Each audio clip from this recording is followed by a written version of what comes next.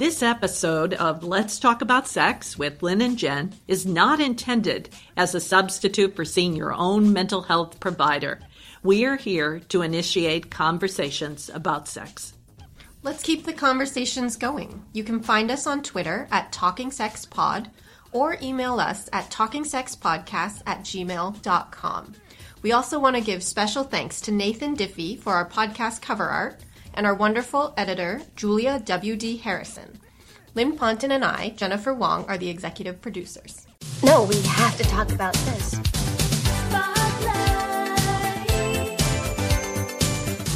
It's totally natural for you to be curious about sex. Hi, this is Jen from Let's Talk About Sex with Lynn and Jen. And today we're doing a spotlight on sex. And we're going to go back to kind of the original newscast type of segment because we've heard feedback from some of our listeners that was really helpful, and to be able to separate out some ideas of what's going on in our world and what's going on around us. And then we're also going to be introducing some new segments coming up, so we're excited about that, and we'll talk about that. And this is also going to allow us to be able to talk more in depth about certain topics. Some of these news type situations that we're talking about, we'll be able to go more into depth and explore them and be more specific about a lot of these things. How are you doing today, Lynn? Well, I'm a little jet lagged after I just came back from Asia, from Japan, and we're going to be talking somewhat later today about gender issues related to Japan. But I'm looking forward to this. A lot happened. You leave the U.S. for a short period of time, and there's a lot of events that occur. Well, it's been a busy week in terms of the sex in the news, I would say. I mean, it's kind of in everything around us. That's a big part of what we talk about. But certainly looking at the headlines these past weeks, there's been a lot going on. So I know I'm a little behind on this, but I think it's important to talk about because there's so much that has come up. So I'm just going to kind of go through the list, and I think we're going to give a little bit of feedback, but these are things that we can go into more depth. So if you're listening and you want us to talk about something in particular, please give us that feedback and let us know. So one of the big things that I know a lot of my friends have been talking about is the passing of Hugh Hefner. So he's well known for being the founder of Playboy, and it's very interesting because what I've noticed is that what comes up a lot is talking about the roles that he's had in the sexual revolution. And I think for my perspective, certainly the way I look at it is I do think that he brought it more into the household. He brought it more into a mainstream type of situation. At the same time, the way in which he did it was very, very confining for women. I couldn't agree more. You know, I remember Gloria Steinem. She wrote a very famous article where she worked partly as a Playboy bunny. Right. And, that in itself illustrated a lot of the difficulties. But even some of my friends from high school went and worked in the clubs and were involved in that. And it was really a very difficult and challenging time, I think, for women, how to take that on. And Hefner himself was looked upon as really a leader by a lot of men in the country. Right. And I think that's very striking, too, that the way men and women are looking at it. Although there are also a lot of women who are saying, well, these women, they chose to do these things. It was their role. So I think it brings up a lot of the sentiments that come up in other areas. But because he's so well known by so many people, I think it's a great way to be able to talk about a lot of the themes that come up just in other types of conversation. And also see the progress that's been made in that area, because there are, shall we say, places of entertainment that are similar to that today, where women have similar roles. We think of Hooters, the restaurant, other things. But again, this was one of the first and introduced this idea, or at least refined it in this way, because there's been a long historical period of this type of establishment, shall we say. Right. I think another thing that's very interesting is, at least from what I understand, before the Playboy clubs, being a bachelor was a very negative thing. It was looked at as sort of, why are you not able to get a wife? You're not successful in life. And I think one of the things that the Playboy clubs did is they really changed that image of the bachelor. and it became something that was desirable. And it wasn't only that. There were a lot of magazines. There was Esquire and Playboy being published really in the 60s that really emphasized, male sexuality. They had a lot of articles about it and a real opening in that area. And that was even before a lot of the feminist ideas were introduced. Right. And that brings up an interesting point, too, which is that Hugh Hefner definitely knew that feminism and his idea of the boys and girls roles, or men and women's roles, were not in line. The way he set up the Playboy Club was very much an objectification of women. And when he was interviewed, he talked about how women were objects. And so that is fundamentally against the feminist idea. But that was the culture at the time. And maybe the fact that he pointed to it so directly, at least acknowledged that that's how women were seen. It's not that women are objects, but the culture saw them that way. I think at least calling it was something. That's an important contribution. Yeah, so I think as you can see here, we can obviously talk so much more about this, but I think this is a perfect example of different things. There's so much going on in their world. There's so many things that you can talk about and have these conversations about. So another thing I want to bring up is I actually read this in a local paper, so I don't know if it was talked about on a more nationwide scale, but there was a former East Palo Alto teacher that was convicted of 4 counts of committing sexual acts on a 15-year-old. And this was really huge because in this case, it was a female teacher and it was the abuse of a boy. And so I think the fact that from a legal standpoint, something was done here, that's really powerful.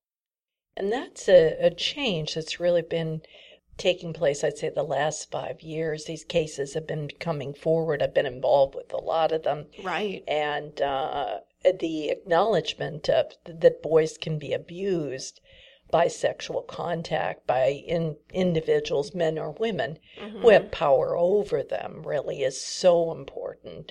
And the losses they can suffer with respect to their sexuality are really, really important. And the courts need to acknowledge that, but our culture needs to acknowledge that too. I definitely agree. And I think what for me was so powerful about it too is it really fights the stigma, which we've talked about in our episode on the abuse of boys and men, but is really the idea that the female teacher can abuse a boy and that it is abuse and that it's unwanted, because I think for some people at least there still really exists this idea that, if you have a quote unquote hot teacher, then it's such a wonderful thing that this is happening to you. And from listening to the boys, we know from our background that that really is not the case, and it really is experienced as abuse. And I think it's a misconception, that having a powerful female or older female take control of your sexuality and kind of supposedly introduce you to sex is a good experience. It isn't really for most boys.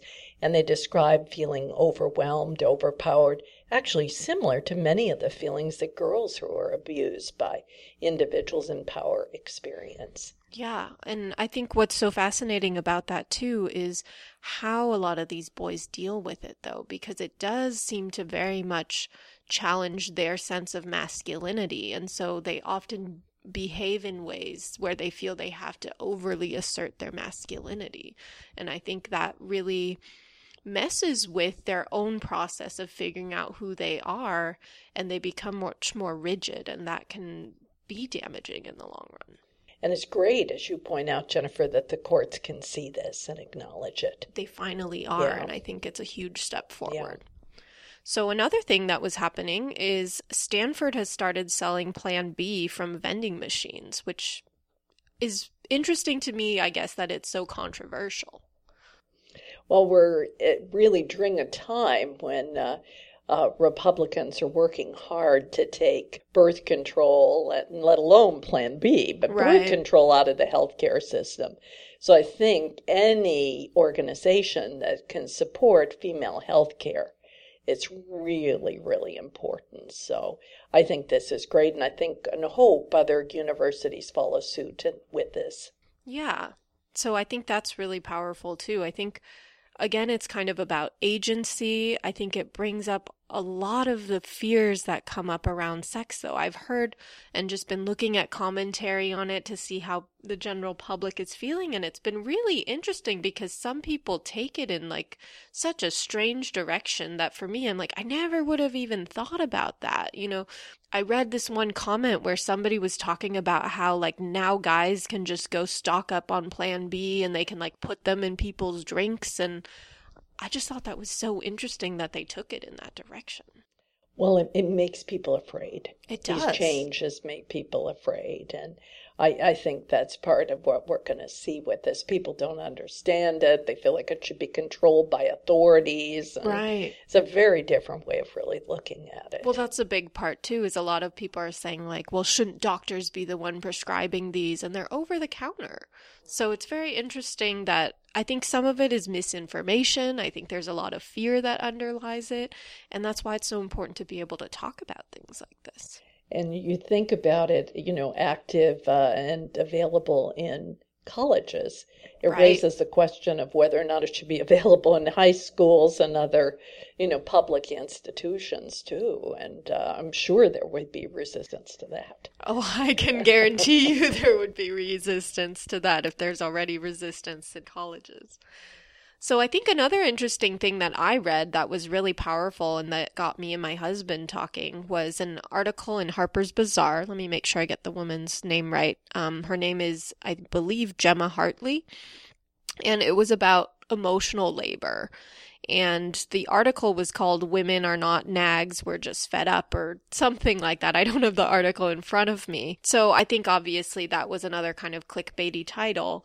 But it brings up a really interesting idea of emotional labor. And I think what's been so powerful about her article, and I think we'll do a full session on one of these because it's such a major component, but it really talks about emotional labor in a way that people are looking at their own behavior and they're being able to understand it. Because I think what comes up is that when you're in a relationship, the way you relate to this other person and then bringing up this information, it often puts, in this case, the man on the defensive. And I see that a lot with therapy too, where maybe I'm simply reflecting something a wife is saying or I'm reflecting something a husband is saying, but it lands differently because I'm not a part of that unit. And so I think in talking about emotional labor, because she is this third person, women are sharing these articles with their husbands and boyfriends, and they're able to listen to what she's saying. It was a very good article, having read it, and just for those of us who want to look for it, I'm looking for a title. I've got the article here, though I don't want to rustle too many papers. We've learned that with this whole thing. But the title is Women Aren't Nags, We're Just Fed Up. And the aspect, you know, it's been discussed in male-female relationships for generations. It's really that women are often in the position of trying to get men to do certain things. And that is an unfortunate situation. And I think it's probably reversal is true too, that men are trying to get women to do certain things too, though the culture may support that more, which is really a different thing. But I think it's a very good article to read because it deals with things like household chores, which I think is one of the biggest problems worldwide. And from my recent travels, you know, it's really a major issue in the world today for women. How do they get their partners to really cooperate and invest equal or at least partial time in the household? And it is a good article because you often do feel like a nag, or you're put in the position of being a nag when you try to establish equality in that area. Well, I think it brings up the idea that it's very hard to see what is often invisible. And by bringing up that something is invisible and that is being done, I thought one thing that she does so well is she explains the reaction. So it's not that women haven't tried to bring up these things. It's often that when it is brought up, it elicits a defensive response. It's perceived as a criticism. It's perceived as, you're not doing enough. And so then they come back with, oh, but I do all these things. I do this and I do that. And so it leaves both people not really understanding or feeling heard. And so I think she does such a great job of highlighting that she's not saying her husband's a bad person. She's not a lot of the common beliefs about why somebody is bringing these things up. She highlights, though, like, I'm trying to help you understand that there are all these things going on behind the scenes and to get you to see it in the same way. I thought it was an excellent article because it also talked some about male response. She was trying to ferret out his response. She revealed what he did, which is really important. And I think men and women around this issue of household chores are also coming from very different positions. They don't see the other side to it. Right. And I think that's what's so powerful, too, is she's not really looking to blame her husband. She's trying to see, like, this is so interesting. What is going on? Let me paint this picture. And I think so many women and men read it and go, wow, oh, that's me. And I think what's great, too, is that they see that in other ways her husband is a wonderful husband.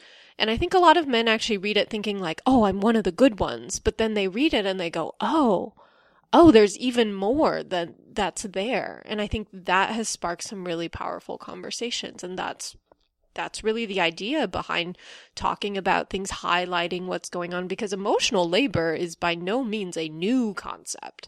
But I think the fact that she wrote it in this way, it's made it really approachable for people.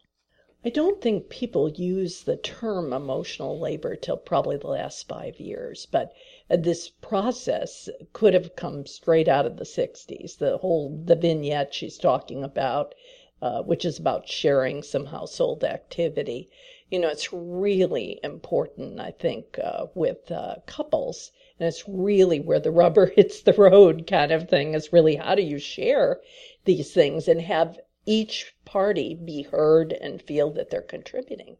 And I think it helped me too, because when working with couples, this type of thing comes up so often, but being able to explain and highlight and understand what each person's perspective is in this, because it's such a roundabout, where what she brings up so well is that some of the emotional labor is in having to have this discussion over and over, or trying to get somebody to see something itself is the emotional labor. And so then it often gets weighed like, well, do I say it or do I just hold it in? And I think I see a lot of really perceived to be angry wives, and a lot of it is because they're holding all this in, because the idea of having to explain to their husband who might have this reaction, and then they have to deal with the emotional fallout of that reaction. So I think being able to see that even not talking about it is part of the whole system, I think that's really powerful.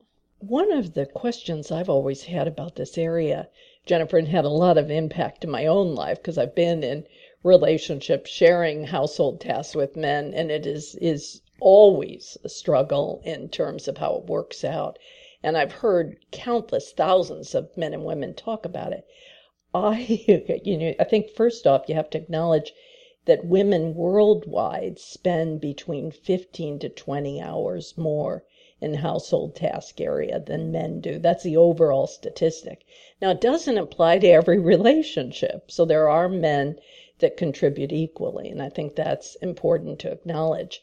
But there's that process and that frame, and it does lead to a lot of angry women.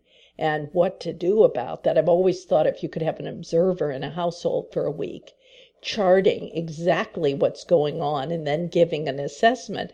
But that discounts that there's different perspectives to it. But really, how do you address these factors? Yeah, I mean, I think I've never thought of that idea, but I think it would be very revealing. I think it would show a lot. And I think it brings up too The other side of it that I've seen is I think sometimes men are treated like they're really dumb. And that is really a problem too, because I've seen a lot of women who take on these tasks upon themselves because they assume that the men won't know how to do it, or that they're not going to have the resources to figure it out. And so then, they feel the burden, but they're really also not giving their husbands a chance. And so that's another pattern that I see. So I don't want to just say, it's all men, it's all women. But certainly I think being able to have actual conversations and discussions and have people feel understood. And I think that is really the goal. And that's where this article is really helpful, because this partnership is really talking about it. And though we're talking about straight couples here, I want to say that I've seen a lot of couples, gay couples, men, women, and they're having the same struggles. Oh, yeah. And the role problems are there. But overall, I think there's that cultural adherent for women. And that's something to keep in mind, that we've really got to keep looking at that. Yeah. So speaking along those lines, not the same thing, but I think it also brings up this idea of fragile masculinity, that our concept of masculinity is actually very fragile and is boosted often by a definition of not female. And so what happened was this guy, what is his name? Owen Benjamin, I guess he's a comedian. He got dropped by University of Connecticut after some comments that he made about the use of hormone blockers on trans youth. And the way that he presented it was it got more and more negative, but he was framing it as if children, as in, 2 or 3 year olds, were going to be forced to use these hormone blockers. And obviously that's not what happens, and that's not the discussion. And the children are not deciding whether or not they're using hormone blockers, right? But what I thought was so fascinating was his response, because instead of understanding or even looking at what he was doing, he felt attacked, and he quickly went from the entitled to victim flip.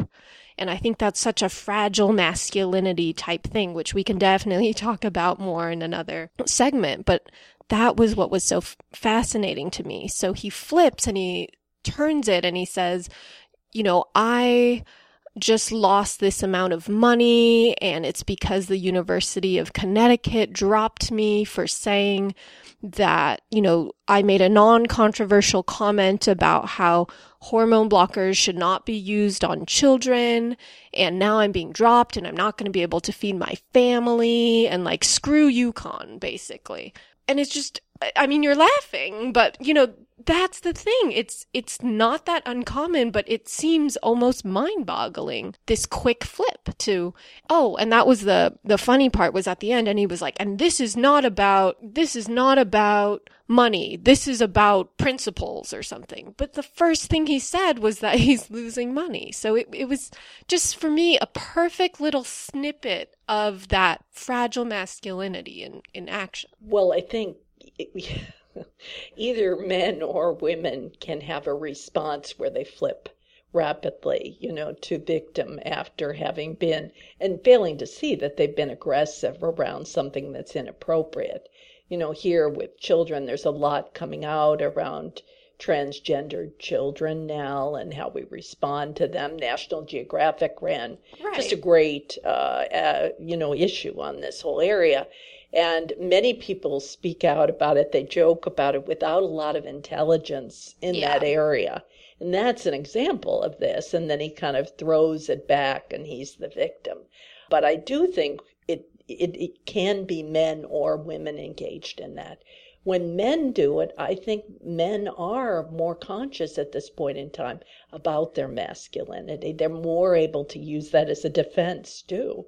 My masculinity is threatened. This is that, you're attacking it. So we're getting a lot more of this response, but I think there are effectively more attacks on the negative aspects of masculinity. So I think there's some truth to all of that too. Well, I agree. I definitely don't think this is just a male thing. I think the way that it presents, though, with males in particular, because of how we've defined masculinity, makes it more of a challenge. And because masculinity has been defined in such a rigid way, and often defined, as I said before, in, what is not female? Okay, that's masculine. And as this concept of what is female is more fluid and becomes more open, I think that's what makes it so fragile, because they're not able to define themselves in the same way. I really agree there. And I think masculinity over the last, say, 20, 30 years is becoming more limited. So you have a definition that's narrow, whereas for women, it's really expanding. And having a narrow definition, I think, pushes people more often to the victim stance when they're pushed out of their narrow frame. Exactly. And I think that's what we see with this man, and we see it with a lot of men. And back to the other discussion about splitting chores, I think men feel like, I've got such a narrow frame here, I don't have a lawn to mow anymore. I don't have these things. What am I going to do? And you really see that. And they flip to being the victim. You're attacking me, that kind of thing. Right. Yeah. And so I think that's powerful too. So we're almost done. I know there's a lot, as I said, there's a lot that's been going on.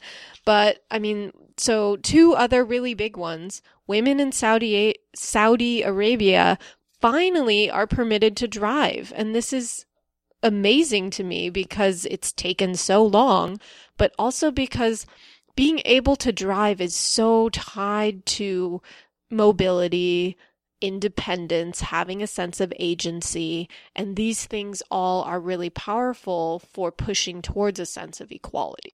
Yeah, I read a book written by a woman doctor in Saudi Arabia, and she would dress up as a man to be able to go and drive because there were major legal consequences if you did this. You'd be jailed. So it really is going to expand the life of women. I'm going to be interested to see what happens with this. Yeah, I'm interested to track it. And then talking about, we've talked about this a lot, but I think it's becoming more and more in the headlines, is accusations of powerful men on sexual harassment. So in this case, I'm talking about the situation with Harvey Weinstein, where at first he was being accused of sexual harassment. And as more and more women are coming out and stepping up, they're finding now there are accusations of him raping women.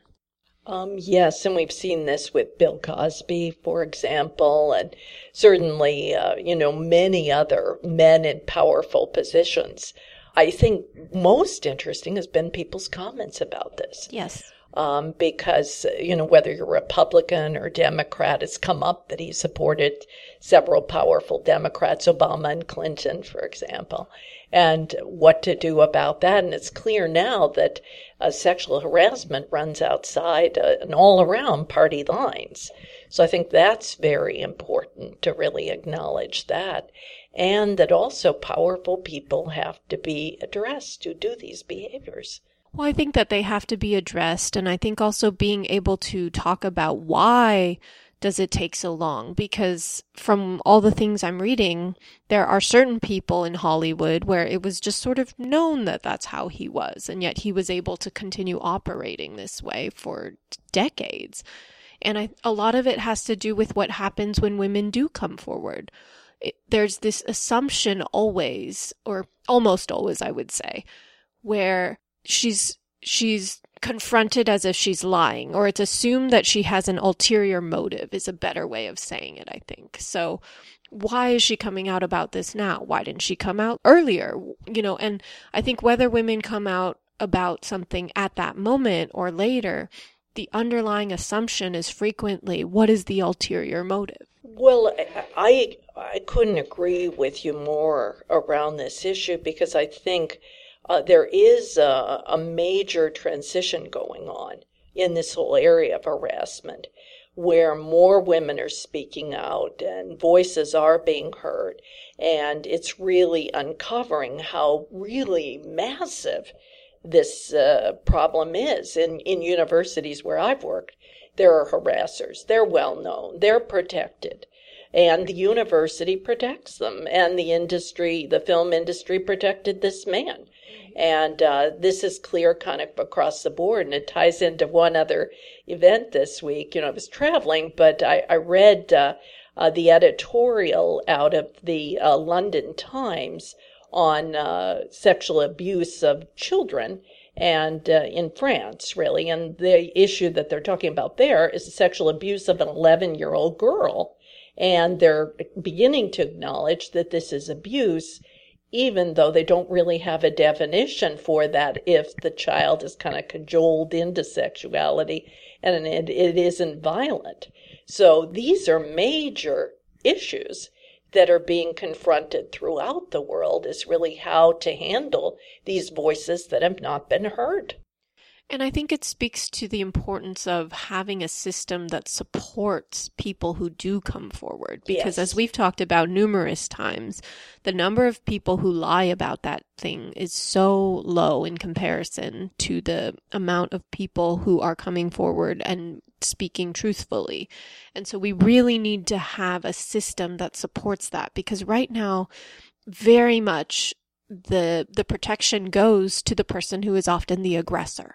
That is true in many legal systems, whether it's France or the United States. And those who are accused have all these protections.